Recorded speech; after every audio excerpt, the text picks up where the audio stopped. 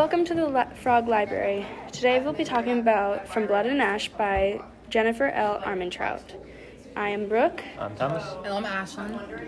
And to start off, I think one thing I thought most about this book was the idea of Poppy, the main character, turning from this scared person trying to break free from her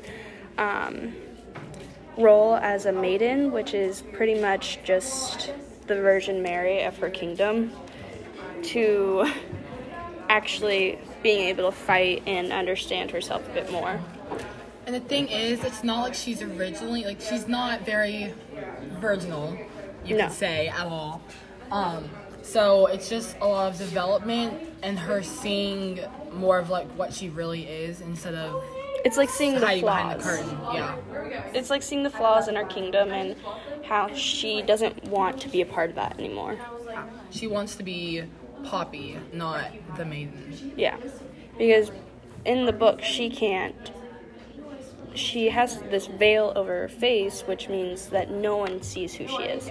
They just see this blank figure that is not supposed to talk or do anything out of the ordinary. Yeah, to see a title more than a person. I also think that Hawk, the main love interest of this book, is one of the people that actually sees her as herself, and that's why they have such a connection. I think he sees her more than Victor even saw her, and like we really saw how close Victor and her were, but the relationship was of course more father-daughter like, and so there were still parts of Poppy that he really didn't even get to see, that only Hawk sees. Also, Victor is a guard still, so he still is loyal to Duke, who abuses her. Yeah. Which is why, at the point where she actually gets to see that the Duke is murdered, it sets this relief that he'll never be able to, hurt her again. And then she goes on a rampage after Victor died and actually kills the Lord, who also abused her. I wasn't that far in the books. I didn't know that Victor died. That was cool. Sorry. So, you're good at it. No, because it was Victor's one of those characters, and I was like, oh, cool.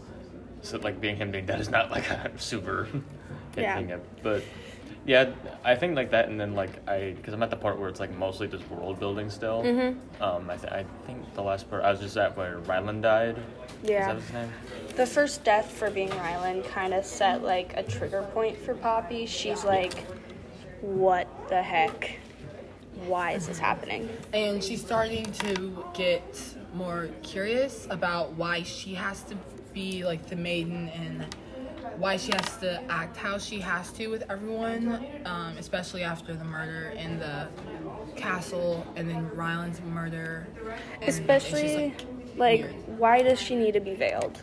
Yeah. Why is that a part of it? She thinks this through, and she's this doesn't make sense. Mm-hmm. The history of her kingdom doesn't make sense. And of course, we still see her breaking rules, going out on the, the Rise, going out, going into out to the town, village to help villages. others that have been infected by the Craven, which is the monsters of this world. We saw that woman who actually knew that she was the chosen one, as they said. So we're seeing more a different side of her that isn't really being explored yet as much. Yeah, that's pretty cool. Well, that's as far as we got so far. Thank you for listening, and we'll be back later.